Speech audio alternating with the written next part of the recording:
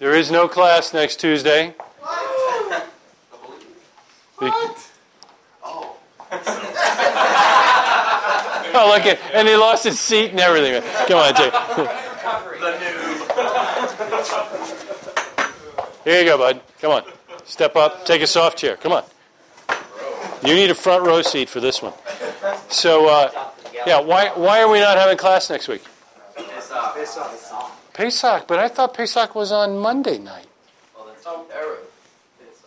But Erev Pesach is when we have the Seder. So, why would we not be having class the next night?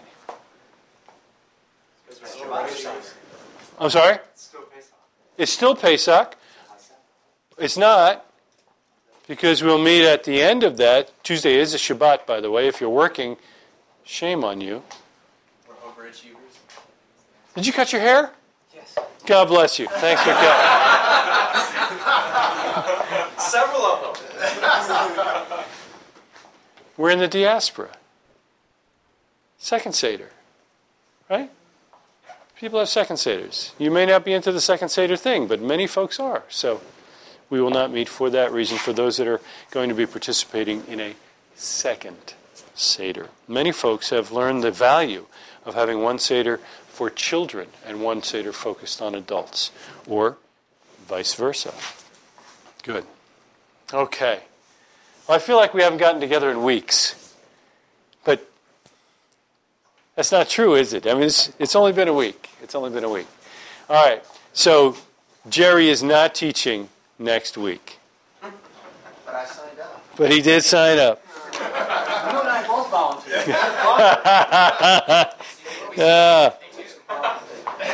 What's that? Volunteer. All right, we have a couple of announcements. First is that we are not going to meet next Tuesday night. Secondly, is it this Sunday? This Sunday morning is a rare occasion because I'm actually buying you bagels. And I'm buying you bagels so that you'll help my future son-in-law move his household from one part of the city to another. Again. Yeah, it's getting a little old. This is the last time I'm moving him before he marries. So, if you can make it, raise your hands. If you'd love to make it, raise your hand. Good, good. It's like 4 o'clock in the morning. No, that's not true. Well, what's the details? 7 a.m. 7 o'clock in the, oh my goodness, in the morning. Oh my. And I'm getting there first with the bagels. What kind of time are we talking about? Because I know I've got a wedding to go to. We all do. We'll be done in half an hour. We moved your entire house last time in. Well, we moved 2 households from between 9 and 1 p.m. So in 4 hours, we moved 2 houses. And an hour break for lunch. Yeah. That's right. So 3 hours. Yeah. And now So it's possible. I'm looking at 2 hours. 9 o'clock, 9:30. Head back, shower, put my feet up. You know, do a little bit of tilling, get dressed, go to a wedding. So I hope you can help with that. Will we post an address and directions or any of that kind of stuff? Absolutely. In fact, I think this man will actually, during class, send you all of his info. So he's like Mega Golfer or something or other at MSN.com, or, you know, I love to golf, and so does my wife at AOL.com or something like that. For those of you... This is left to shoot. That's good, that's right. Guess what? Yeah. And take that, D'Artagnan! Yes. Okay. So, if you are interested in A, electronics, and B, the Talmud, and possibly C, Art Scroll, oh my goodness, it's overkill. Art Scroll is actually giving away a free volume of the Talmud. So if you haven't gotten hold of that and you're interested in doing that, and even if you're not interested, to get a free volume of the Talmud can't be a bad thing. You may decide at some other time to get all 102 other volumes or whatever it is. So that's available. If you're interested in that, come see me after class. I have the email, the address, and all that kind of good stuff. Any other announcements before we get started? The podcasts are working. Thank you, Peter, Brock, Gregory. Thank you all for anything, I'm just going to say, anybody that's sitting on a couch, thank you. The podcasts work, and oddly enough, as soon as my son taught, the podcast stopped. Because he taught on meat, ampersand milk. Which is, I think, that's how he put it. When my class tonight is on meat, ampersand milk. There was. That's why y'all omitted the ampersand in my Bible, because I haven't. Yeah, well, not anymore. We don't do ampersand. This is a no ampersand zone. That's right. All right. I can see that. Joseph, I was going to say that after tomorrow I'm supposed to be returning to work. Gimpy is going to work. Outstanding. Praise God. And Mazel Tov for making it back to work.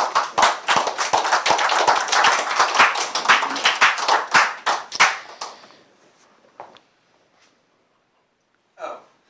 Okay. I've been sitting for 3 hours. Gotcha. Okay, that's fine. That's as he gets closer and closer to the door, yeah. I hold in my hand the Messianic Jewish Shared Heritage Bible, leather-bound edition, actually. Yes. Did you wash your hands? You good. This is the Jewish Publication Society for the Tanakh, and it's TLV is. No. I keep saying that. Tree of Life version, which is their own version made in Messianic ease. So as we go through some of the apostolic scriptures this evening, I will be quoting from this. Are you going to use it? I'm going to use it. It's only been here for several weeks here in the home. Yeah, the guy who lives here has to look at it now. Yeah. Did you wash your hands? It does have the Torah portions. Yes, it does.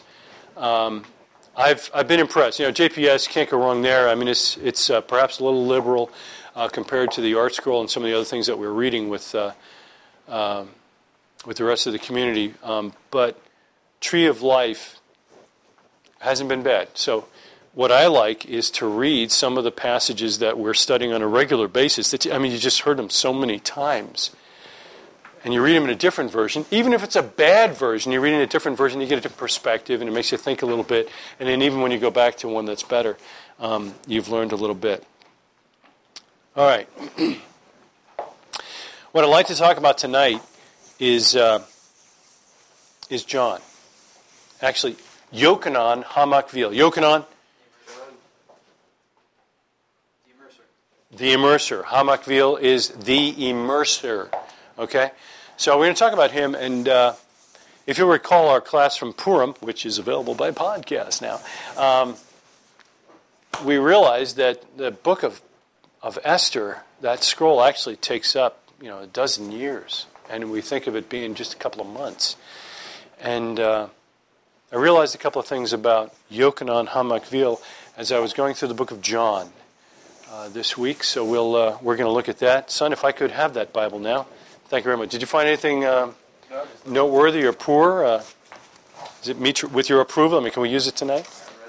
Haven't read the whole thing. Okay. A lot of people say that about the Bible. Yeah. Yeah, I hear you. Okay. So we're going to take a look at that. And we did a class some time ago, I think a year or more ago, on Apollos. How many people were here for the class on Apollos? Right? Almost at the couch. Yeah. Well, cheap seats? Only one. Okay. So we're gonna look into Apollos again in just a second. So open up to the book of John. The book of John opens in a wonderful way. If you have not memorized John chapter 1 and verse 1 and verse 14, shame on you. Put those on your, I need to memorize this before Shabbat. John chapter 1. There you go. That's even better. The Latin Vulgate, always good. What about that Pope, eh? Francis. Named himself after Francis of Assisi. Yes, this is a Jesuit priest. How many of you have heard of John Michael Talbot, singer? Yeah, he's a monk. He's a Jesuit priest as well. Huh? Oh no, John Michael Talbot's the Franciscan, not San Franciscan, Franciscan monk. Yeah, San Franciscan monk. Those monks are a little different. Oh yeah. In the beginning was the Word was with God, and the Word was God. That's a great verse to memorize, don't you think? Verse 14 is also classic. And the Word became flesh and tabernacled among us. We looked upon His glory, the glory of the one and only from the Father, full of grace and truth. In verse 19, we pick up John's testimony. This is not the John that's writing this particular gospel. I'll pick up in verse 19. This is John's testimony when the Judean leaders sent Kohanim and Levites from Jerusalem to ask him, "Who are you?" That's funny. That's a funny question to ask, don't you think? Who could tell me about John's background? He's a priest, son of Zechariah and Elisheva. Nazarite, spirit of Elijah. He took a Nazarite vow. Well, actually, he never did. His mom accepted the vow given to him prior to his birth. Seemed at or around the time of Shavuot. Or Correct. At or around the time of Passover. Exactly correct. And what happened when his father found out? Ability to speak. He lost his ability to speak and his ability to hear. He was also deaf. That's why they handed him a chalk thing and told him to write down. Right? And they made signs to him because he was deaf and he could not speak. Say again? It's a really cool name. Right? John is a really cool name. That's good. It's good. John. We like John. John's a cool name. Good. So why would Kohanim, by the way, in this version, is really priests and Levites from Jerusalem come to ask him, "Who are you?" How is it that they would not know who he was? What's that question meant to be? Yeah. I mean, what's up with this? I mean, why are you out here doing this immersion thing? And what's up with the dress? Holy cow. Yeah. He openly admitted and did not deny. He admitted, "I am not the Messiah. What then? Are you Elijah?" They asked him. Why would they ask him that? Okay, so they're anticipating the return of Elijah. Elijah comes before Messiah, and more importantly... One thing that strikes me as I'm just reading this again is they come out there and they say, "Who are you?" And his response is, "I'm not the Messiah." Isn't that beautiful? As if he understood the implication of their question. Exactly. Are you the Messiah? Right. Because it wasn't, "Who are you?" Because they know who he is. He's a priest. His name is written in the rolls. He's on the course of priests that have to serve. They know who he is. Who are you? I'm not the Messiah. That's good. Why did they ask him about Elijah? They're waiting for three people. Who are they waiting for? Elijah, Messiah, and the prophet. Or Elijah, the prophet, and Messiah. Yeah. Exactly. Who's the prophet? Different class. Sorry about that.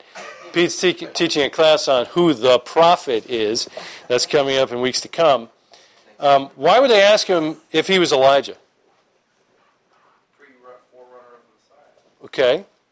Better. It might have been the way he was dressed. This guy looks like Elijah. He's dressed like Elijah. Well, he's acting like it. Yeah, exactly. He's got the same ministry as Elijah. He's out. He's the voice crying in the wilderness, and he's out crying, "Repent." Exactly right. Good. "Are you Elijah?" they asked him. "I am not," said John. "Are you the prophet?" "No," he answered. So they said to him, "Who are you? Give us an answer for those who sent us. What do you say about yourself?" "I'm the voice crying in the wilderness, make straight the way of Adonai, as the prophet Isaiah said." Now those sent were from the Pharisees. They asked him, "If you're not the Messiah, Elijah, or the prophet, Why are you immersing? I immerse in water, John answered. Among you stands one you do not know, coming after me, whose sandals I'm not worthy to untie. These things happened in Bethany, beyond the Jordan, where John was immersing. Bethany. Not the Bethany you'll read about later on, where the Master spent most of his evenings during the last week of his life, but Bethany beyond the Jordan. Because the Bethany we read about is not beyond the Jordan. Beyond the Jordan means on the other side of the Jordan. Thank you. That's great. You're from Florida, aren't you? Yeah. Beyond the Jordan means it's outside the land of Israel. He's beyond the Jordan. Bethany beyond the Jordan. Stern actually says the name of the place is Beit Anya, You're right. which would be Beit Ani. Obviously, would be different transliterations. Mhm. But I don't know. Maybe there's. Yeah, and on the maps, it's normally a dot with a circle rather than a filled-in dot. And on most maps, that means we're not really sure where this place is. It's sort of right here, like they threw and hit it with a dart, and it's a hole rather than we know where it is. Good. Who's in the audience? Was Yeshua there? He says, one among you. What does he mean? Well, but then like the next verse, you see Yeshua does the behold. But that's the next day. Also the next verse. It is the next verse. Do you believe that Yeshua was standing there when he said that? I do not. It's possible, but I do not. I think when he said among you, he's meaning among us. He dwelt among us. It's a throwback to verse 14. He's among us. He is with us. Why do you think it's possible it's referring to the Pharisees? If Yeshua was a Pharisee, one among you. That's very cool. It's very controversial. I like that. Yeah, that's good. Yeah, I think that I think I'm going to pass on making judgment on that, but I like it, Jonathan. I like it. That's good. The next day, I guess it's Tuesday, John sees Yeshua coming to him and says, "Behold, the Lamb of God who takes away the sin of the world. This is the one about whom I told you. He who comes after me is above me because he went before me. I didn't know him, but I came immersing with water so that he might be revealed to Israel." Then John testified, "I've seen the Ruach coming down like a dove out of heaven, and it remained on him. I didn't know him, but the one who sent me to immerse in water said to me, 'The one on whom you see the Ruach coming down and remaining, this is the one who immerses in the Ruach HaKodesh. And I have seen and testified that this is Ben Elohim.'" Ben Elohim? Son of God. Okay.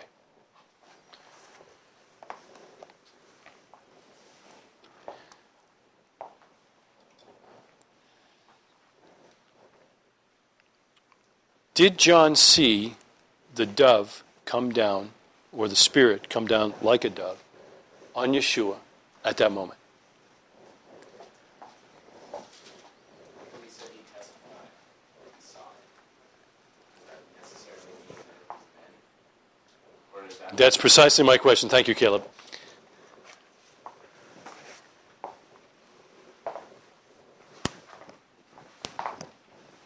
I think if you read the other Gospels, gentlemen, you'll find that no. He's telling you what he saw in the Spirit. And when Yeshua comes to be baptized, which we're not reading about now, that's when it happens. It says he whom you not Exactly. Again, the next day, John was standing with two of his disciples and watched Yeshua walking by. He said, "Behold the Lamb of God." The two disciples heard him say this, and they followed Yeshua. I think, too, it's important to recognize the significance of his declaration regarding Yeshua, because only a Kohen can declare a lamb fit for sacrifice forgiveness and so forth. So, and he is a Kohen. And in fact, there is a theory that says he may have been the rightful high priest at the time, but he wasn't serving as high priest because of the corruption and everything else that was taking place. Right. So to the extent that that's true, I don't know if it is or not, but then it's really cool. It is. Because now you have the true high priest declaring, here is the true Lamb of God. Isn't it also true that the priest anoints the king of Israel? That is also, that is true. This is cool stuff, guys. Okay. So I noticed we had, as Peter said, the next day, and then in 35 again, the next day, and then in verse 43, the next day, Yeshua decided to go to the Galilee. That's where he finds Philip. Philip talks to Nathaniel, and you got that whole deal there. I don't show a consecutive day in 45, at least in my version, which is not necessarily mean. What version you got? Translation. Hebraic. Hebraic roots, a literal translation. Okay. I'm just saying it just says on another day. On another day. Okay. I got, again, the next day, but who knows. All right, not important. So, my question now is, was this a really big deal? Let me tell you how I see it. I was brought up to believe that John was a renegade, didn't appreciate the corruption in the priesthood,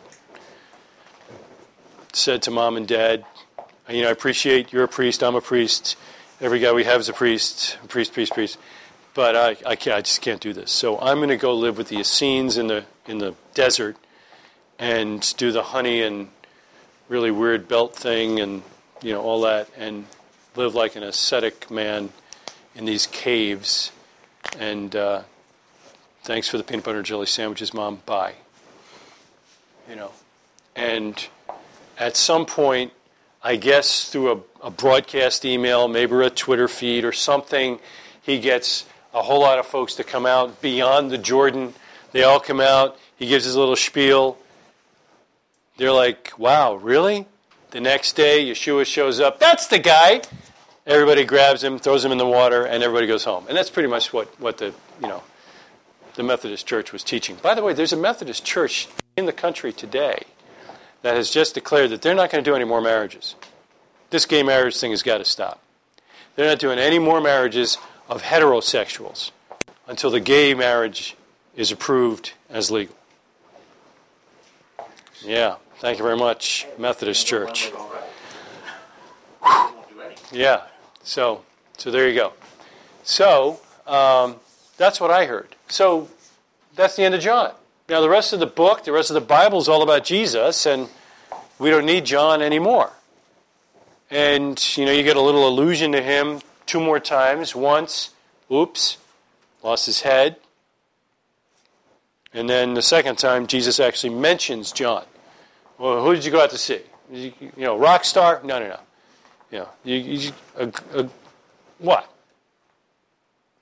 I tell you, no man born of woman is a greater prophet than John. Oh my goodness, top shelf. Now we're done with John. We don't hear about him again anymore. That's all I've ever heard. Is that what you heard? Is that pretty much, maybe not my version, but, something like that? Is that it? Yeah? Okay? And what makes John the greatest prophet? The fact that he declared the Messiah. That's it. Top shelf. Set apart from the womb, filled with the Holy Spirit before birth, forerunner of Messiah, calling for what? One thing. Repentance, for the kingdom of heaven is at hand, and then actually physically IDs the Messiah. But that's really about it for me. I hope to show you tonight that it's just a little bit more than that. Would you turn to chapter 3 of John?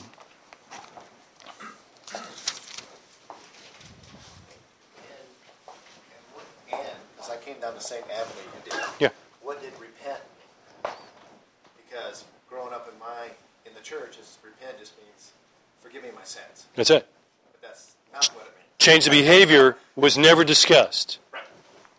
That's right. Or what I've now learned, it's turn around and go back to Torah. Exactly right. Exactly right. What you're doing is incorrect. Repent and return. Exactly right, Jim. Wait, so Exactly. you're telling me you can preach repentance without, like, this half? Without that. We didn't say you could do it after. Yes. It's amazing, isn't it? That's exactly right. That'll change some stuff. All right, chapter 3 and verse, I have 22. I noticed that this is more of a Hebraic weird version that is off a couple of times. Afterwards, Yeshua and his disciples came to the land of Judea. There he was staying with them and immersing. Now John was immersing at Aenon near Salim, because much water was there, and many were coming and being immersed, for John had not yet been thrown into prison. What do you learn from this? Yeshua was baptizing people. We'll find out from the other Gospels, and actually later on, he wasn't actually physically baptizing himself. His disciples or apostles were doing it, but immersion is an important aspect, and Yeshua is promoting it. What else? Who did? John needed a lot of water. Excellent, Brock. Why? Yeah. It seems that this little flash in the pan, little splash in the pond, beyond the Jordan, wasn't just it. It kept going. It kept going to the point where there's a lot of people going out to see John. The place they're describing, by the way, is sort of northeast Israel, near the Jordan, but it is definitely inside the land. I didn't realize. He kept immersing. I thought once he saw Yeshua, bam, whew, man, I'm glad that's over. Time for lunch. We can get back to the caves. You know, because he's done. I mean, the mission's done, right? What's he supposed to do? Preach repentance? Yeshua shows up, that's the guy? Time to go home. I can actually go back to the priesthood now, you know, and have some of those fellowship offerings. Maybe if all of Israel was standing there when Yeshua was there, but just some of them weren't. So But now it appears, though, that Yeshua is, and his disciples are immersing in Judea, south part of the land, but John is in the northeast part of the land. They're not even in the same place anymore. So it's not like it's a duo act now. You know? They're in a separate place. We got mission teams. Yeah, something's going on here. All right. So I'm just trying to bring some things to mind here. Verse 25 of chapter 3. Now an argument came up. Of course, it's a church, right? Now an argument came up between John's disciples and a Judean. Where's a Judean from? Judah, good. Where? Could be anything, right? I beg your It pardon? says Jew. Yeah. I figured it could be anything. Okay. I don't know. Okay, good. All right, yeah. It says a Jew. Well, it's interesting. Well, I'm sure a Jew is a Jew. Well, not necessarily, but you bring up a good point. A certain Jew. A certain Jew, so it wasn't a Gentile. This is a Jew. Well, anyway. Concerning purification. They came to John and said, Rabbi, the one who was with you beyond the Jordan, who's that? The one you testified about. Look, he is immersing and all are coming to him.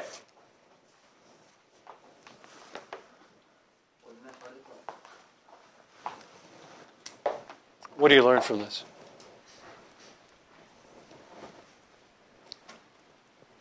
Give me some easy stuff, guys. I'm not asking for rocket science. I'm sorry? A lot of Jews repented. Let's leave it at that. Whether they believe in Yeshua, I'm not sure yet.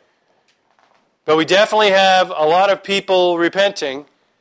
And since we need a lot of water, John's still baptizing a lot of people. What does that have to do with an argument over purification? It doesn't seem like that point has much to say on the topic of... It almost seems like a non sequitur. Hold that, because I think it's a little deep for the discussion right now. They called John Rabbi. I like that. He's been teaching them, and he's teaching them about repentance. But who is it that calls him that? Who? They. John's disciples. Whoa. No, wait. Who says it? The Jews. It's John's disciples. Guys, he's already identified the Messiah. Don't you get it? That's the anomaly. He's still got disciples. Why would he have disciples? He's standing there, he goes, that's the guy. Behold the Lamb. What happened to the two guys standing next to him? They followed Yeshua. They no longer follow John. Who's arguing here? John's disciples. Whoa. I find that troubling. I mean, the Methodist Church never told me he had disciples that continued to disciple after he identified the Messiah. That's big. Well, yeah, I got a ministry. Let's keep this thing going. New members class? Yeah, right? I'm working for the big guy. He's not here today, so I'll cover the class, Small group. I think it's really important that we recognize that John was not just a quick deal. And I hope to prove that to you. But I am astonished that we've actually got disciples of John after there already exist disciples of Messiah. You then you. Yes, sir. Well, going back to what you said, Yeshua said that John was Top shelf. the best prophet. Well, if you look and you read more detailed accounts of the other prophets, they had disciples, right? Yes. Why wouldn't John have them if he was the top shelf prophet? It's not like he stopped profiting after after Yeshua was there. He just kept doing what he was doing. I'm with you, except for one just chronological anomaly. The Son of God is actually on the planet at this time. And this guy pointed him out. Right. That's the one I've been telling you about. Go team. You can almost see him backing up. And I'm not even worthy to untie his sins. That's right. So why would you continue to follow me? Who am I to have disciples? Exactly. Well, I got you. the other possibility here is they're identified as disciples of Yochanan, but their statement is interesting because they say, hey, the man who was with you on the other side of Yarden that you spoke about, so they refer to him as kind of this, Like in the third person. right, as opposed to the Mashiach. Yeah. But while he is here immersing, and everyone's going to him, it's almost like they're Jealous. concerned for John's, ministry yes, because yes. they're his disciples, but yet everybody's going to get immersed by Yeshua, and they're taking note of this, and they're kind of perhaps concerned because then Yochanan's response is, no one can receive anything unless it's been given to him from heaven, which to me seems to indicate that no one can receive anything referring to Yeshua. In other words, the reason Yeshua has this growing ministry and following is because God God is called those guys. Which is later in the paragraph, it says the Father, Lord, and the Son has given all things. Yeah. Exactly. So, the TV revenues are drying up. All the offerings that are coming into the mail are going to stop. We're really concerned. But when I thought about what he just said, I was astonished at the incongruity in the text. Look back at the text. Where is John? Why? What kind of water? He needs a lot of water. Why does he need a lot of water? Because there's lots of people coming to him. But what do his disciples say? They are all going to Yeshua. All of Israel went up to the feast. Not everybody. He was still standing there. Yeah. So there seemed to be a lot of people following Yeshua, and yet there's so many more being baptized by Yochanan. Comment? Yes. It's more of a question. So, both when Messiah was on earth here, and even later, when he comes Lord Messiah, even when right now, focus is Messiah. Yes? But do you still have a responsibility as a dad or a rabbi or a person of influence to teach, even in light of this? Good point. Good point. Absolutely. And I would say yes. There's nowhere in the Word of God that says I'm a dad and responsible for the training of my children until Messiah comes. It doesn't say that. That's my job. And that's essentially what a disciple is in the truest form of the word, is a student. Precisely so. A follower on the heels of, in the dust of the rabbi's feet and so on. So, I'm with you, but John seems to be making it clear, especially as we see later with, I must increase, he must decrease. Everything points to that. I mean, he must increase, I must decrease, that kind of deal. Yeah, he's like, you should not be following me. But he never says that. He never says, you should not be following me. He just, when presented with a question, he seems to give the appropriate response. Because what is his message to everybody anyways? Repent, for the kingdom of heaven is at hand. And the Messiah's was the same. Tim Hegg always points out that, for example, Shaul, when it's noted that he was a student of Gamaliel, Yes. and Tim Hegg always points out that for anyone to be considered a student or a Talmud of a Torah scholar, the Torah scholar had to have chosen that student, not vice versa. You don't go and sign up for like a class like Rabbi Gamaliel to be a student. He sees potential in students. Yes. So perhaps that dynamic might be here as well. If they're And disciples. we see exactly what you're describing right before this passage, when he chooses Nathanael, right? Right. Good. I like it. Other comments? Well, just that's cool. It takes it away from the competition of numbers and more on the intent of finding actual quality students. Precisely. And those whom you're called to. Well, back to your father's comment.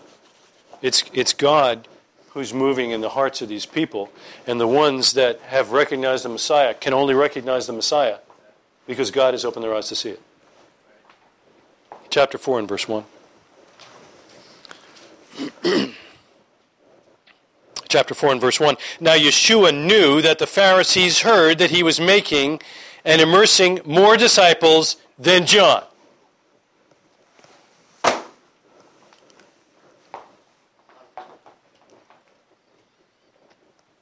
What's the question that came to my mind when I read that?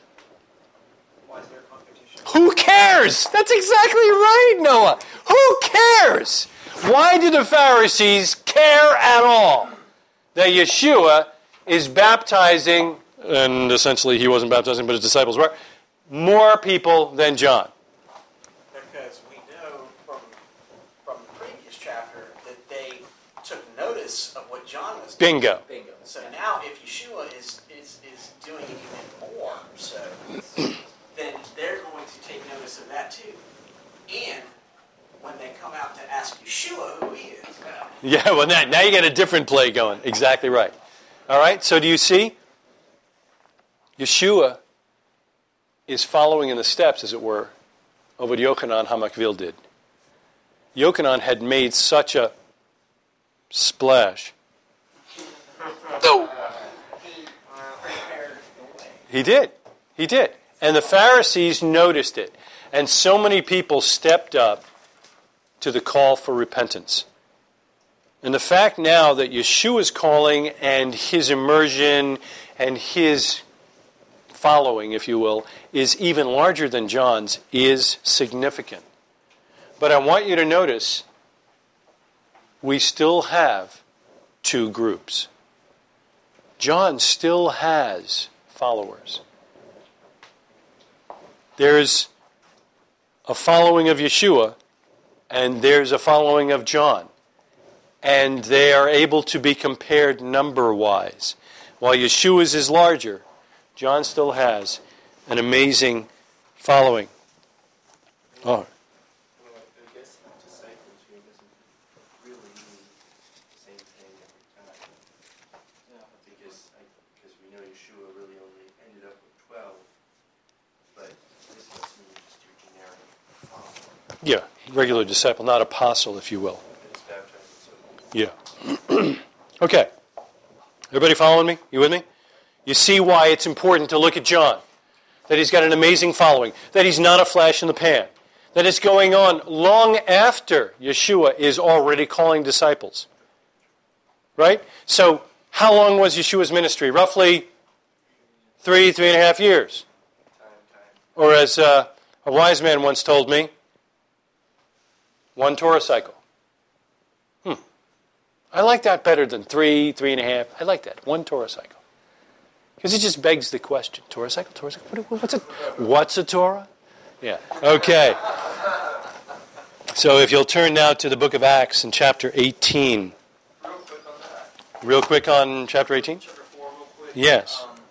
It actually said, although in the next verse, chapter 4, verse 2, although in fact it was not Yeshua who baptized, but his disciples. Is that meaning to say that Yeshua was never actually doing any of the baptizing? Yes, I think that's exactly what it means. He never physically brought anyone into the water and did that.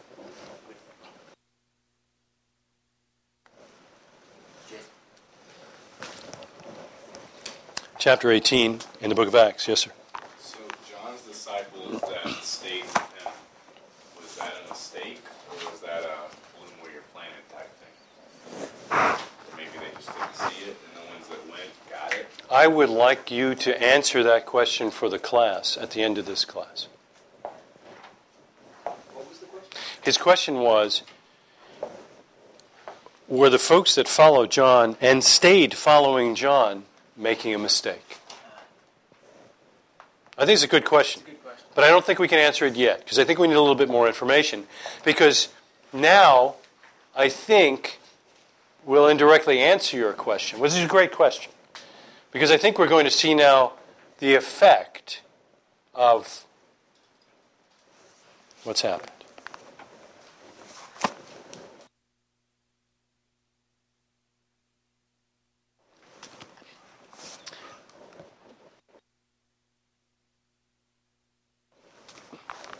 Chapter 18 and verse 1. After these things, Paul left Athens and went to Corinth.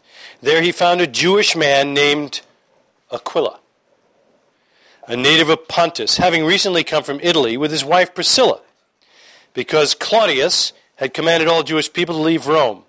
Paul went to see them, and because he was of the same trade, that trade was tent maker,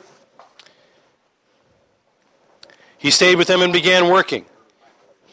And for by trade they were tent makers. Oh, sorry, there you go. It's the answer right there. And he was debating every Shabbat in the synagogue, trying to persuade both Jewish and Greek people. All right, so where is Paul? Where is Paul? He's in Corinth. That's exactly right. So, I'm sorry? He is in the synagogue. Yes, indeed he is. Move down now to verse 24.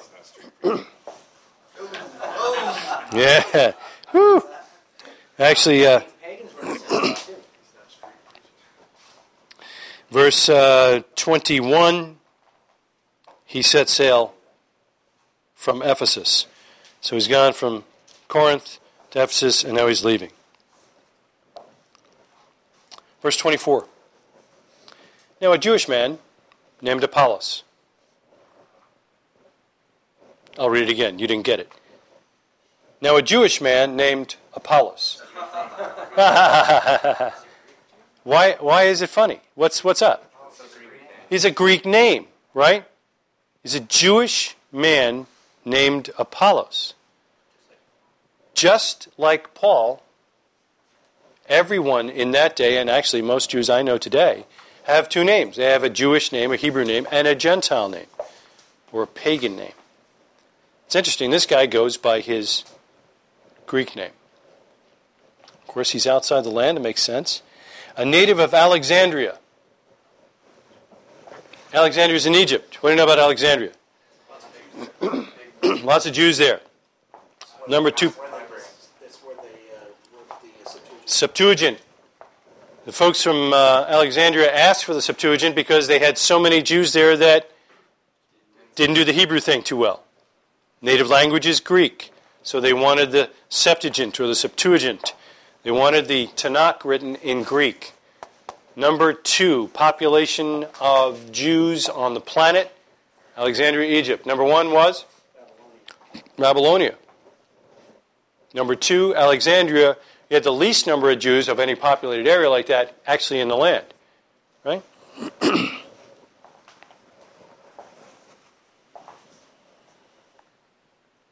He was a learned man, well versed in the Scriptures. He had been instructed in the way of the Lord. In the Greek, houtos ein katakemenos tein hadan tu kurio. Yeah, huh? Katekemenos is where we get catechism, instruction. He's been instructed in the way, or das, of the Lord. Exactly. This is a parallel to the Tanakh and understanding Haderek, the way in which we should walk. He understands how to walk. Before you came to understand the blessing of keeping the Torah and the halakha of our faith, did you understand truly, looking back, the way of the Lord?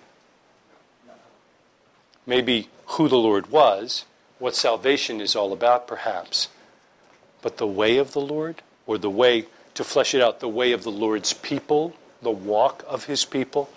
Yeah, I agree with you. With a fervent spirit, he was speaking and teaching accurately. That word in Greek means precisely the facts about Yeshua, while only being acquainted with the immersion of John. Oops. He only knows about the immersion of John. This man began speaking out boldly in the synagogue, but when Priscilla and Aquila heard him, they couldn't understand why he couldn't close the deal. Now that's my translation. Let me see if you agree.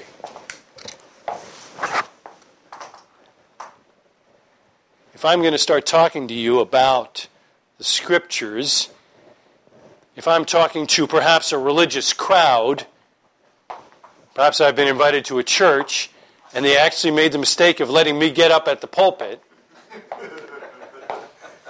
I'm going to speak accurately, precisely about the way of the Lord and about Yeshua. This is what we should and are being trained to do. Well, and I like the way the chapter ends with verse 26. For he, referring to Apollos, powerfully and conclusively refuted the unbelieving Jews in public, demonstrating by the Tanakh that Yeshua is the Messiah. Bam! But did you pick up on the end of 26 where it says Priscilla and Aquila took them to their home and more accurately expounded the way of Yeshua to him? And I think he couldn't close the deal. What do I mean by that? He was preaching repentance, but there's no follow-through. I can't close the deal. I can't finish it up. I can't get him to walk the aisle. Exactly. Or in our parlance, I can't get them to understand how their life should now change after accepting Yeshua as the Messiah. Go ahead.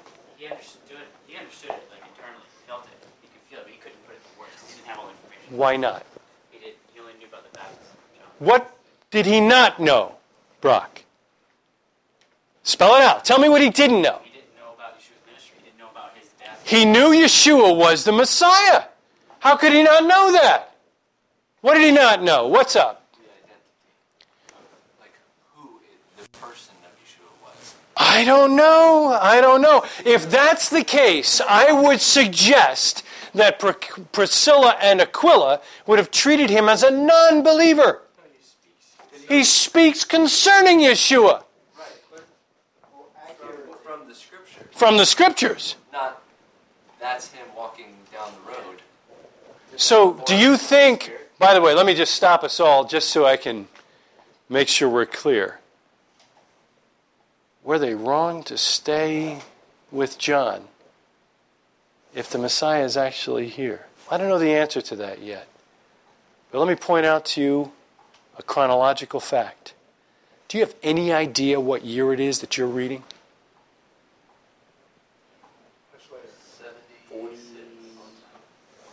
Later than that, earlier than that. It's about 52. The temple's still up. But the cross was 20 years ago.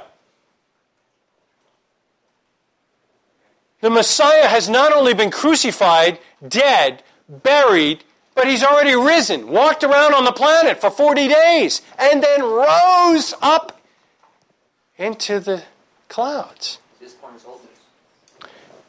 But evidently not to Apollos. What is Apollos missing? Gentlemen, I present to you tonight, we have 3 baptisms. We have 3 different immersions described in the Scripture. Fire, water, and Holy Spirit. No. And they are alluded to, described, or presented by, or tied to 3 different people. And the problem is that it's divided the body of Messiah in the days of Paul. And it's caused a theological problem for Apollos and some of the others that stayed with John. Now, the apostles, or I beg your pardon, the disciples of John must have been around for quite a while. We just bumped into one 20 years after the crucifixion. 3 immersions. Immersion number 1, the immersion of John. It is an immersion of repentance. That's water. That's good. That's good. No, that's good. It was good. It was water. It was water. Yeah. I got to watch the medium. Got to watch the medium. All right. Yes, it was an immersion of repentance. Why am I going in the water? Evidence of you changing your ways. Evidence that I'm changing my ways, and therefore a change of status. It's either in accord with the Tanakh, I've changed my status because I was unclean, and once I go through those waters, I will be clean, provided the sun has set in certain cases. Baptism of repentance. You need to repent. Is there a time when that ends? Who said no? You said no. Why no? I haven't read that it changes or What would lead you to believe it? that it doesn't change. Mm-hmm. That I can't see that it hasn't changed. Or Tell me about your own life. I thought the question was, is immersion still relevant? Is immersion for repentance still relevant? I was under the impression that immersion was a sign of repentance. Okay, so is immersion for repentance, which is what John was preaching, passé? Want to change your answer? No. Good. I think you're right. I don't think it has I just want changed. to figure out the question a little Why would I say it has not changed and it is still valid? When did it begin? Yeah, that's what I was going to ask. Hold the thought from the young guys, older guy. Because the message of repentance has been here from way back. And The garden. it's still here. It's still here, right? So if you sin, Right. what do you need to do? Exactly. Turn around and repent. As long as there is sin and the ability to transgress the Torah, there has to be a baptism of repentance. There it is. So you're exactly right. But eschatology is out of place. But I'm with you. You're exactly right. Once all things change, there certainly wouldn't be the need. So I think you're right. It hasn't changed. We still need that immersion of repentance. It is a sign, an outward sign of an inward change. Now, it may be a different kind of change, but that's the second type of immersion. The first one was heralded by, mostly, John, and it was a baptism or an immersion of repentance. What is the second one? That's the third one. The baptism of Yeshua. That's the guy. What's the immersion for? Salvation. Oh, I hope not. What about that thief on the cross? Were we a little short on water there? Now, John went where there was a lot of water. That's helpful. But Peter says baptism saves you. Not that Peter. The Apostle Peter says baptism saves you. But it really doesn't save you. That's not what he's meaning. That's not what the text means. What is that baptism for? What is that immersion for? I like acknowledgement. Can we work a little more? Acknowledgement that Yeshua is indeed the individual who is Messiah. Okay. I'm looking for two words that start with I. Identification. That's the number one. I am identifying with Messiah in his death, burial, and resurrection. That's Romans chapter 6, gentlemen. That is what it is. But there's another I word that describes this immersion. It's an immersion of initiation. I'm initiated, as it were, into the body of Mashiach because I am identifying with him in his death, burial, and resurrection. These are two different, completely different immersions.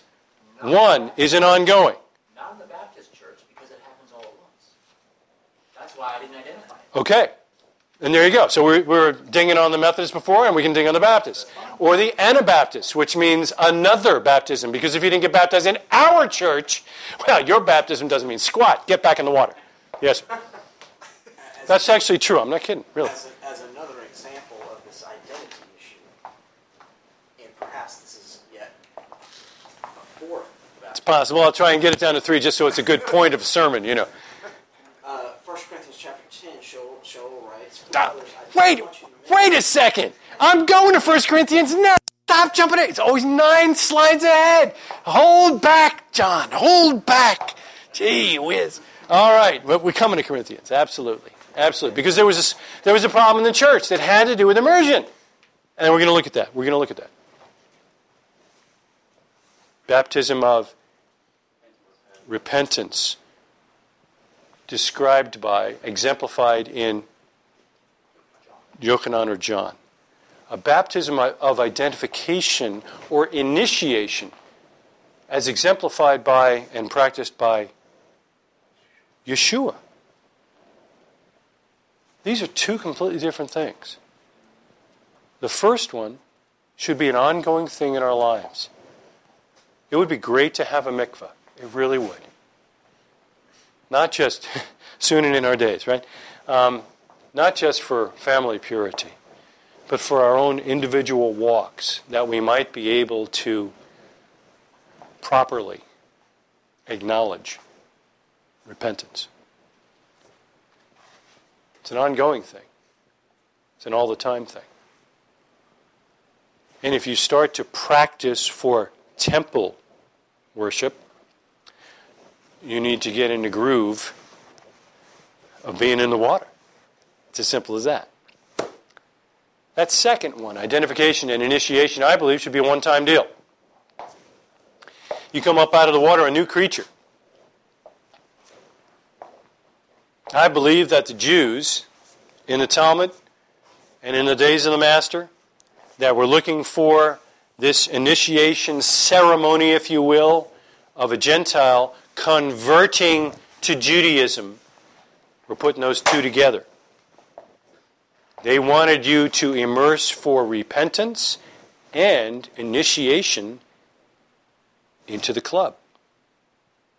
And when you came out of the water, according to the Talmud, you were a Jew indeed. New creature. As if you came out of your mother's womb all over again. That's why Nick was so... he was so incredulous in John chapter 3. Nicodemus is like, or Nakdimon, what? That's for Gentile. I'm a Jew. We go back into my mother's womb. How can I do that? So they were putting that initiation and identification with the Jews into that whole ceremony. It's a big deal. The third one is the one John described but couldn't do.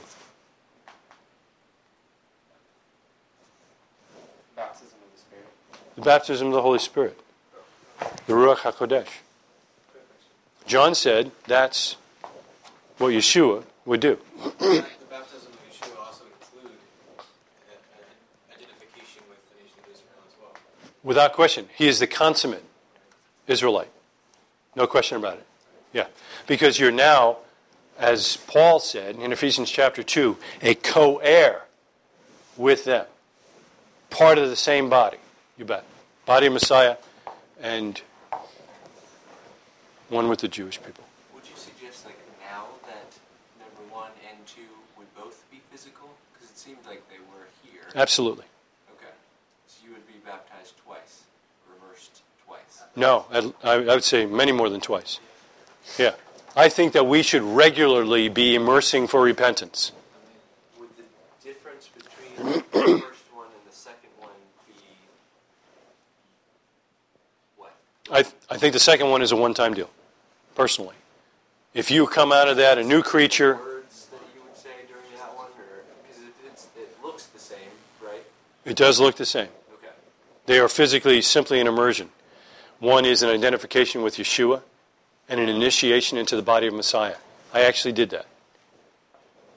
Personally, I did that. Shortly after March 27th, 1981. I did that.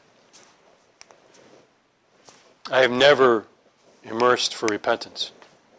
It just never occurred to me. I repent all the time. As I get older, it is my hope that I repent less, because I have less to repent of. It hasn't happened yet, but I know it's going to happen. It's at some point we're going to hit that smooth stretch of highway. But yeah, I think so. I think those that immerse for repentance without the second, identification and initiation, will have hope in this world and this world only. And they will have no place in the world to come, because they've not identified with the living Son of God, with the Holy One of Israel, with Yeshua, the Messiah. But if they've done that second one, it should drive us to do the first one more often, I think. When you say that second one, you're referring to actual immersion in water? Yes, sir, I am. Were you baptized? Yes. In water? Yeah. That's good. That's good. The peanut butter one doesn't work well, by the way. Yeah. So this baptism or immersion, that's exactly the immersion in the Holy Spirit. John said that Yeshua would cause this. Has it happened? Yes? I got a yes. How many say yes? How many say that we've had a baptism in the Holy Spirit? Definitely yes. How many are no? No way. How many really have no idea, but they don't want to feel stupid? Good. I'm with you. Do you have the Holy Spirit dwelling within you? You would say yes. Would other people say yes? Okay. For Brock. I mean, it's Brock. Absolutely. Absolutely. Yeah. How do we know? Well, okay, yes, but also, like, if you read that Yeshua said before he left that I'm sending the Spirit of the Lord, he's going to come, and we haven't referred to that actually happening, but I think That was them, right? that was then, yeah. But Okay. also So he's been hanging? I would say so, yes. So you showed up and he decided to baptize you too? Really? Okay. Well, he comforts us until the return of Messiah. Yeah. Thought. Okay. We're still waiting. Okay, so he was talking to you when he was talking to them. He's definitely talking to them. I know he was definitely talking to them. And in some cases, he actually referred to us. But I didn't know he was referring to you when he was talking to them about that. Power coming from on high. Well, I think that was them. I think it was them too. So, did you miss out on that baptism? That's different. Oh, the baptism of the Holy Spirit is different than the indwelling of the Holy Spirit? I think we need a different class on that. Maybe we could get Mr. Upham to teach the Holy Spirit baptism versus unction versus oil versus indwelling versus speaking in tongues and glory. Yeah, so we'll see. He's got the shirt for it. What about the concept of it being a down payment? Yes, an earnest of our redemption. Yes. Yes, what about it? All right. It is, right? Yeah. It is that. Let me not leave you. We got a little bit of something right now. Let me not leave you hanging. Let me give you my personal opinion now. And that's all, personal opinion. My personal opinion is this. Oh, do we have personal opinions that we want to share together with the class, or are you two just going to have a separate class, or what are you going to do here? I'm just checking. My personal opinion on the Holy Spirit. There is no question. The man you see before you tonight is not the same man that was driving up the Jersey Turnpike on the 27th of March in 1981. This is a different guy. I can assure you, trust me. If there's anything you want to trust me on, you would not like that guy. This is a different guy. I am a new creature. God reached down and killed me and raised up a new creature in Messiah. That's a fact, gentlemen, and I will swear to it in court. I have desires today I never had before. I have desires that day I had never experienced in my life. I had desires and actual addictions that were gone that day. And that's a fact. And I don't want your money. And I don't need a TV show. It's a fact. He reached down and he changed this guy. Does that mean I'm filled with the Holy Spirit? I have no idea. It's a different guy. Does that mean that I'm going to speak in tongues? It hadn't happened yet. Have I been baptized with the Holy Spirit? I have no idea. All I know is I'm as sane as I was the other day. But today, I have different desires, different motives, and different inclinations. I'm a different man. I've been changed from the inside out. And I went in the water to identify with the one who saved me. Amen? That's all I can tell you. And there may be some hooby-scooby going on with the Holy Spirit, the pouring out, I have no idea. We'll leave it to somebody better than me to teach that. I don't know.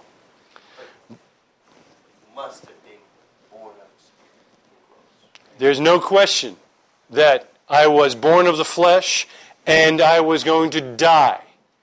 Now I have been born of the Spirit and I will live on high. But that is the second baptism that we talked about. The second, I don't believe the third. And where did you get the third? Text of the third? John says that he will baptize you in the Holy Spirit. Maybe he was just talking to the apostles. I know they were baptized in the Holy Spirit, like tongues of fire. Seems kind of reminiscent of some other people. Jews, in fact. I know that there were some Gentiles that were baptized with the Holy Spirit that Paul came across. And it was definitely an evidence of salvation. But I can't tell you that's ever happened to me, and no one's ever said, he's been baptized in the Holy Spirit. They've never said that about me. But I'm from New York. Well, you hit on one example. I'm looking at Acts 11. Yes. Peter speaking, but I hardly been speaking. Cornelius. Right, when there's fell on them, just as on us at the beginning. Now remember, the Lord had said, "You're going to use to immerse people in water, but you will be immersed in the Ruach HaKodesh." So So this is here's an example of what was going to happen. right, and this is time has passed between Acts chapter 2 and this event. Not much. 2 years at most. Okay, but the point is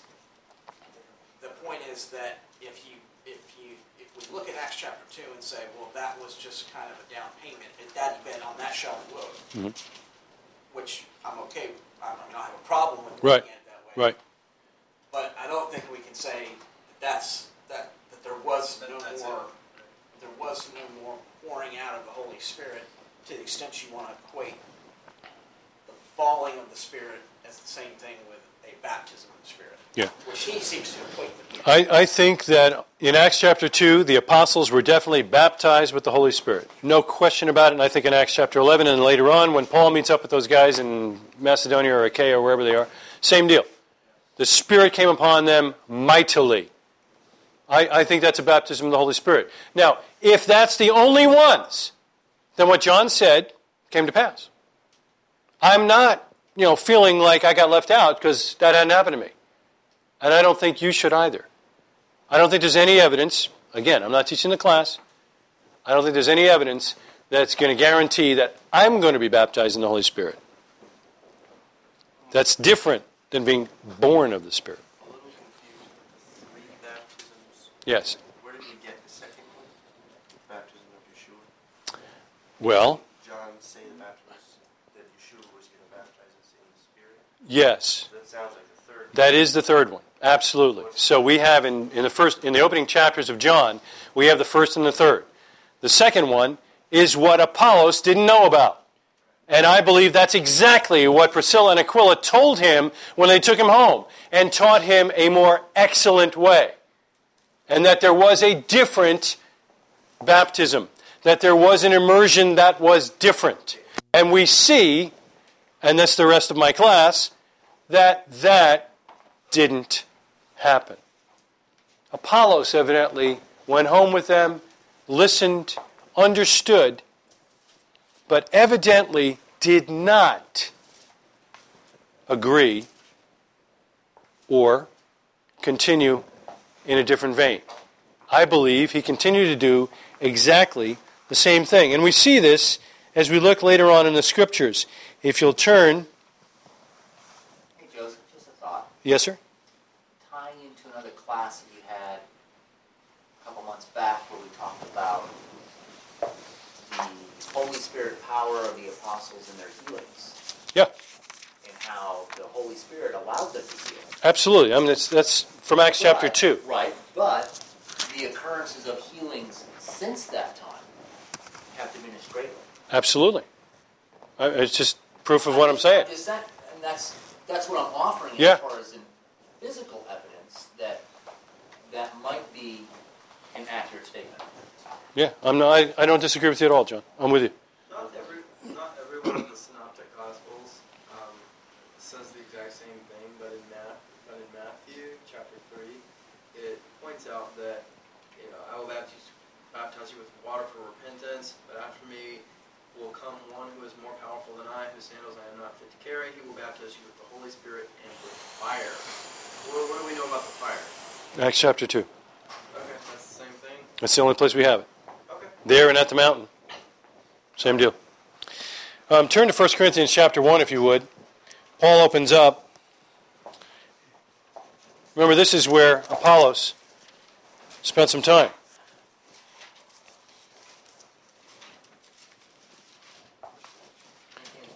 First Corinthians chapter 1.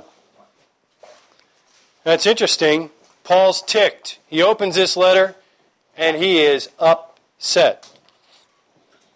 I bring to your attention that he is upset about immersion.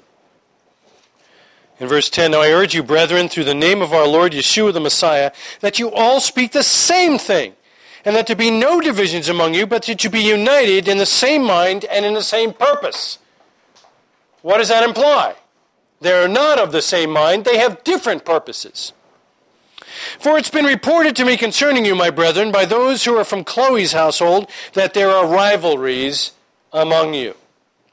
I say this because you are each saying, I follow Paul, or I follow Apollos, there's our boy, or I follow Kepha, or I follow Messiah. Has Messiah been divided? Paul wasn't crucified for you, was he? Or were you immersed into the name of Paul? I thank God that I immersed none of you except Crispus and Gaius, so that none of you should say that I immersed you in my own name. Well, I also immersed the household of Stephanas. Besides them, I don't recall if I immersed anyone else. For Messiah sent me not to immerse, but to proclaim the good news, not with cleverness of speech, so that the cross of Messiah would not be made of no effect. Who did Paul learn about immersion, the second immersion, from? Let me give you that in better grammar. From whom did Paul learn about the second immersion? The first immersion was of John. It was for repentance. Paul obviously knew about that one. All of the Pharisees knew about that one.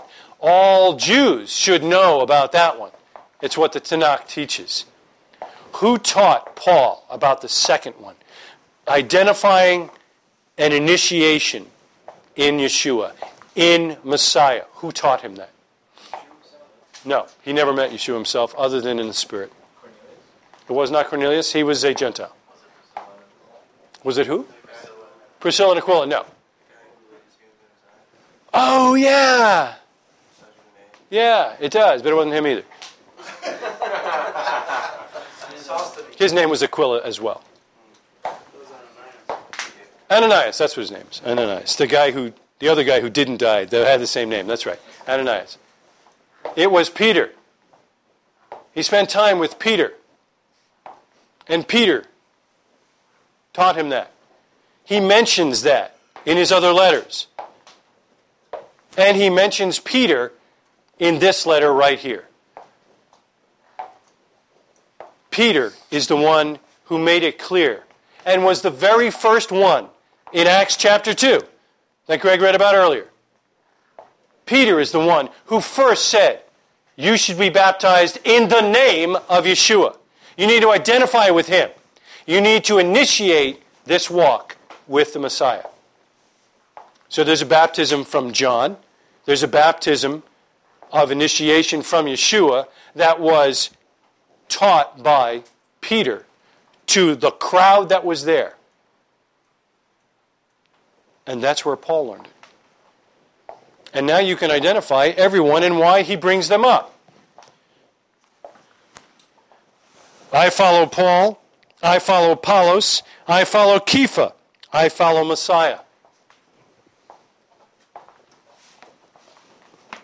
You got Apollos, evidently, speculation on my part. It's all steps too, by the way. It is. But you've got Apollos doing his immersion, which was an immersion of repentance. We see that earlier. That seems to be the only thing that he's lacking. He knows everything else about Yeshua. 20 years later, and he's still doing it. And there seems to be a division, because now it's dividing the people. No, I was baptized into this baptism. No, I was baptized into that baptism. And it's a big difference. And it's breaking up the body, and he hates it. And he says it shouldn't be that way. Because they overlap, but they're unique and identifiable. This is the question. If, kind of using this text here, which indicates that Peter taught the baptism in the name of the Messiah. Identity. Then is it possible that he did not baptize in his own name? I definitely believe that. In other words, the second baptism is inaugurated After the cross. Yes. I definitely believe that. Yes, Greg. And the reason I say that is because there doesn't appear to be anywhere else that there's a difference in the baptisms between Yeshua and John's. And what's Yeshua's message consistently throughout the Gospels? Repent, for the kingdom of heaven is at hand. I'm here. Hello, repent. Repentance would be the only thing that he would talk about. Right, but we don't see any evidence, and it would be hard for me to believe that Yeshua would have said, now be baptized in my name. Well, yeah. Right, because he intentionally was kind of concealing his and backing away from the whole I'm the guy. Yeah, exactly right. Except for a few of his inner circle. And not till the end. That's right. I agree. Yeah. So, I'm of Apollos. I'm of Paul. I'm of Peter. I'm of Yeshua. I mean, it just doesn't make any sense. It shouldn't be that way. And that's exactly Paul's argument. He's like, what are you doing? What are you doing? Repentance? Is that the whole idea? Is that what you're saying, Apollos? Good. Repent. But identify with Messiah. Do you get it? We got one more reference later on in chapter 3, I believe, verses 5 and 7. And then I'll let Greg bring up the other one later on. What then is Apollos, and what is Paul? Servants through whom you came to trust, and to each as the Lord gave. I planted, Apollos watered, but God gave the increase. So neither the one who plants nor the one who waters is anything, but only God who makes things grow. Now he who plants and he who waters work as one, but each will receive his own reward according to his own labor. For we are God's co-workers. You are God's field, God's building. Gentlemen, immersion should be a unifying thing, not a dividing thing. 20 years after the cross, you've got a man walking around preaching repentance who knows everything there is to know about Yeshua. Precisely, accurately. And he is arguing that Yeshua is the Messiah. And he's doing it effectively. Only from the Tanakh. Thank you very much. What was the more excellent way? There is an immersion into Yeshua, into the body of Messiah. I've studied this guy. I can't find anything else it could possibly be. And when you listen to what Paul says later on, it appears that immersion for repentance was the end of Apollos' teaching. Now you know he's the Messiah, repent and be baptized. And there's no identification. There's no initiation into the body of Messiah. And I believe you can take to the bank that that's what Aquila and Priscilla were trying to teach Apollos that day. Questions, comments? You want to bring up the one you were going to? So, 1 Corinthians 10, Shaul says, "For brothers, I don't want to miss the significance of what happened to our fathers. All of them were guided by the pillar of the cloud, and they all passed through the sea. And in connection with the cloud and with the sea, they all immersed themselves into Moshe." That's identification. So, again, there is this idea of being immersed into Moshe, The first Redeemer. which is an identification issue. They had to identify themselves and by identifying themselves with Moshe, they were saying, we are going to follow the teachings of Moshe. And that would be significant, especially if you were one of the mixed multitude that came out. Because now you've identified with Moshe Rabbeinu. So can I say that's another way of saying we're part of the covenant? Moses? Are we identifying with that? I'm saying that I could work that. I'm saying that from this, Paul is making the point that there was an immersion that allowed the people to identify themselves with Moshe and everything that Moshe represents. Right. So I'm just So, saying. so are you asking how does that apply to us today? No. I'm just asking. Can we say it another way, as if can we make it synonymous to say that by identifying with Moshe that we're saying that we're part of the covenant? I would say it may be correct, but I don't know that I'd want to say that, because to say that you're part of the covenant means you're going to be circumcised. There's a different way. What's wrong with that? There's nothing wrong with it, but it's different. There is a way that you can demonstrate you're part of the covenant, and it's circumcision, not immersion. That's the only reason why I would second guess and say it may be. But I would say this, right? When we hear the name Moshe, we think Tanakh, Torah. Torah. Okay? So, we should identify with Moshe. Because we should identify with the Torah.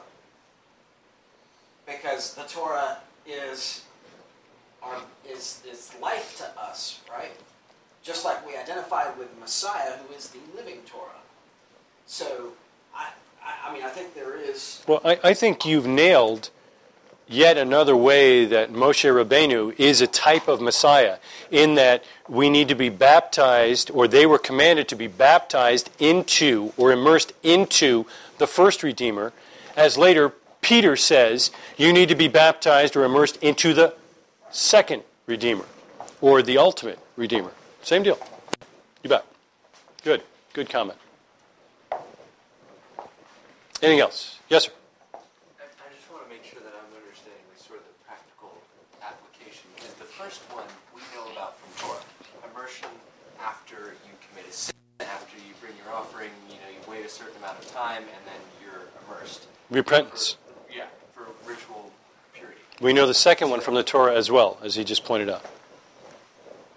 I guess I'm trying to think of how does that differ, or what does that look like differently? Like, for instance, when we It's a went to one-time church, thing. I did get baptized in the name of Yeshua. Good. And it was more of a recognition and Right. identity thing. than Good. anything. So you know what it's like.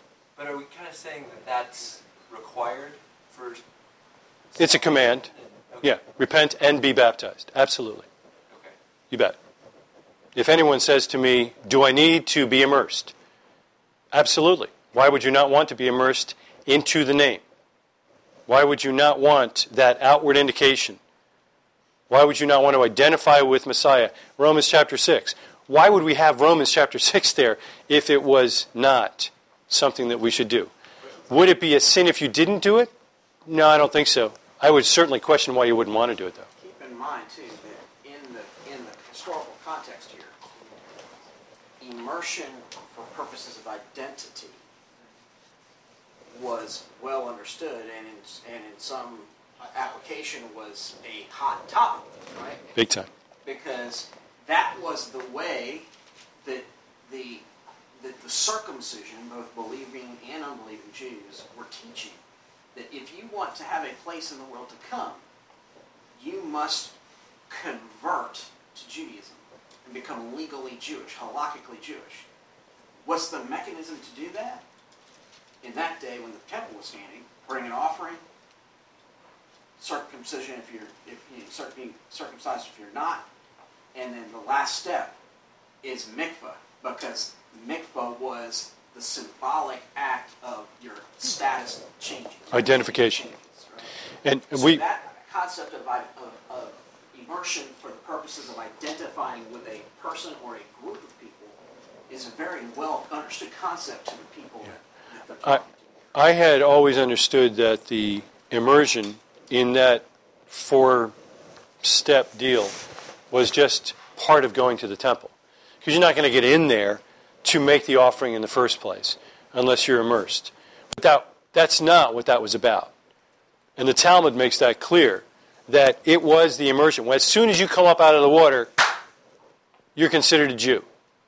It has nothing to do with anything else that went on. So identification is a regular thing. So I'm curious about your reluctance to grab and hold on to that since you actually did it, and welcome to the club. Well, not necessarily reluctance, just more an understanding, because that's just not talked about very often. Like, Except in the Bible.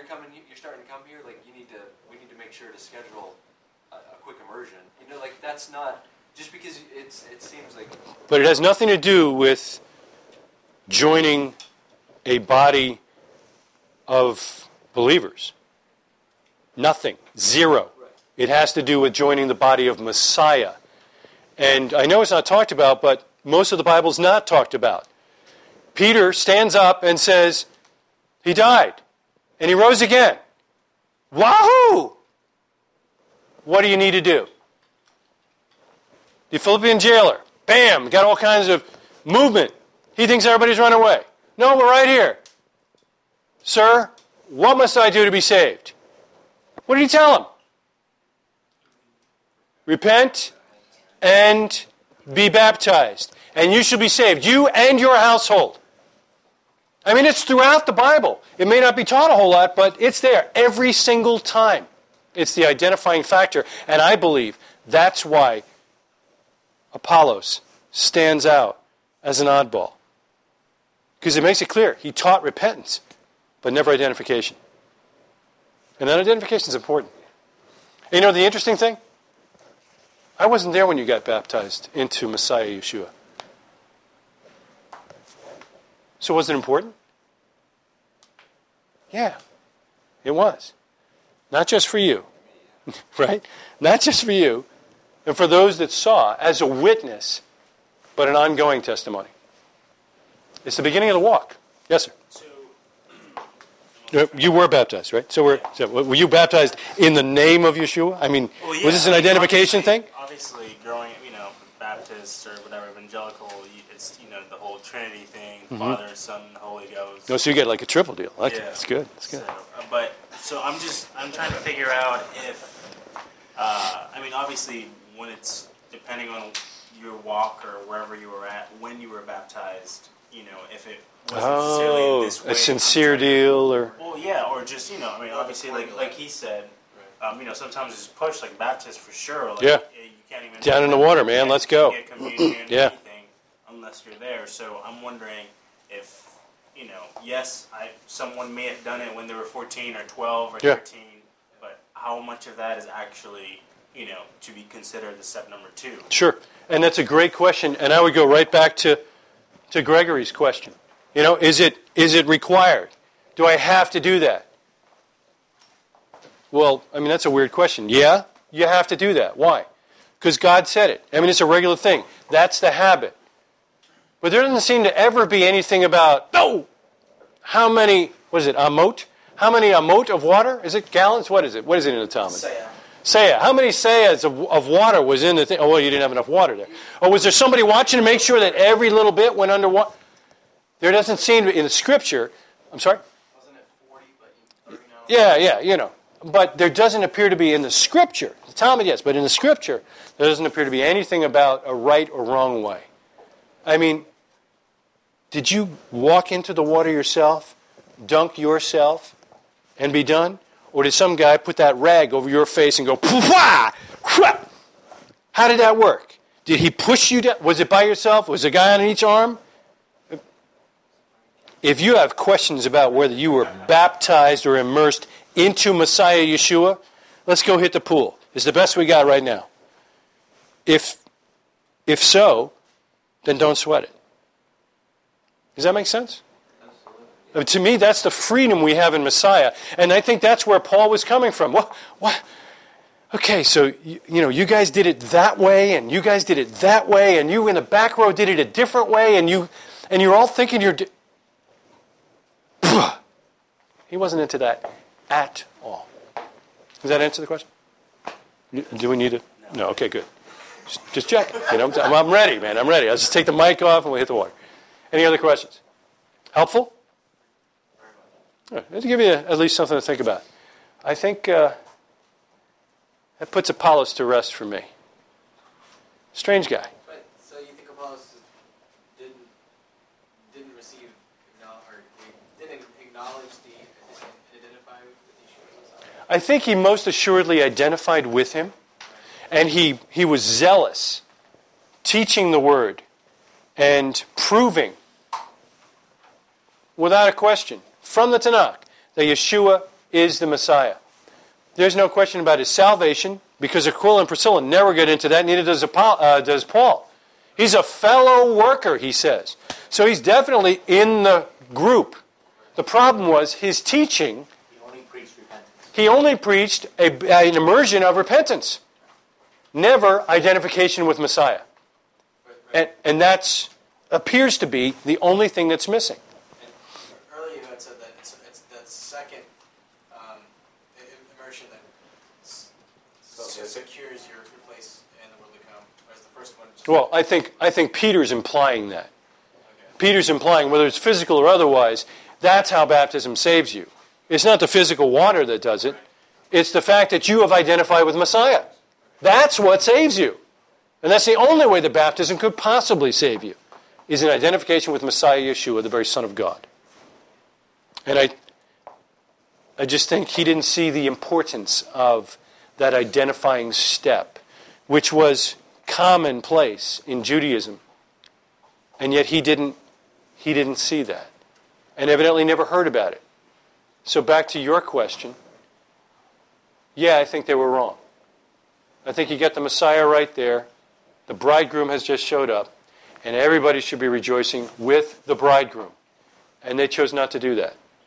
And for those that kept up their discipleship of John alone, rather than including Yeshua, we see 20 years later, the fruit of that is a man who's able to identify the Messiah from the Scriptures and preach Christ crucified, and yet miss a fundamental piece of the identification we must have with Messiah and his people. Well, I could say, I actually was stretching, but Oh. I was thinking, however, what if I thought it was a valid bid, you know. that's kind of like the parable Yeshua told about the women with the oil, the bright Yes, flame. the virgins. The virgins, the ones who stayed up, they saw it, they went, they had the other virgins, they had the idea, they just weren't paying attention. Good. I like it. I like it. Give us some of your Yeah. I don't think it's the first one. Good? That was helpful, yes. I will say, I don't think John's disciples were wrong while Yeshua was still alive. Granted. Right. I'm with you. And one big thing is Yeshua's not pushing his own baptism, and I think he hasn't died yet. Well, That's and one of the biggest. I agree. And to your father's point, I don't think Yeshua was preaching any other different kind of repentance anyway. So, yeah, while he's alive, no problem. Afterwards, There's less than makes sense. it's almost like they missed the major point of John's ministry. Was not just repentance. It was repentance, and oh, by the way, I'm the one crying out in the wilderness. I'm the one who's making straight the paths for the Lord. All right, let's pray, shall we? Good Father, I thank you for these men. I thank you for Yochanan Hamakvil. I thank you that he was diligent. He stayed the course to the point of actually losing his life for you. I respect him. I'm honored to be included in his call to repentance. Father, we pray that you would send your Son quickly, that the divisive issues of the day, including immersion and identification with various groups and so forth, would simply vanish away as we begin to see clearly as our Messiah draws near. May he come soon and in our days. And all God's people said, Amen. Thank you, gentlemen.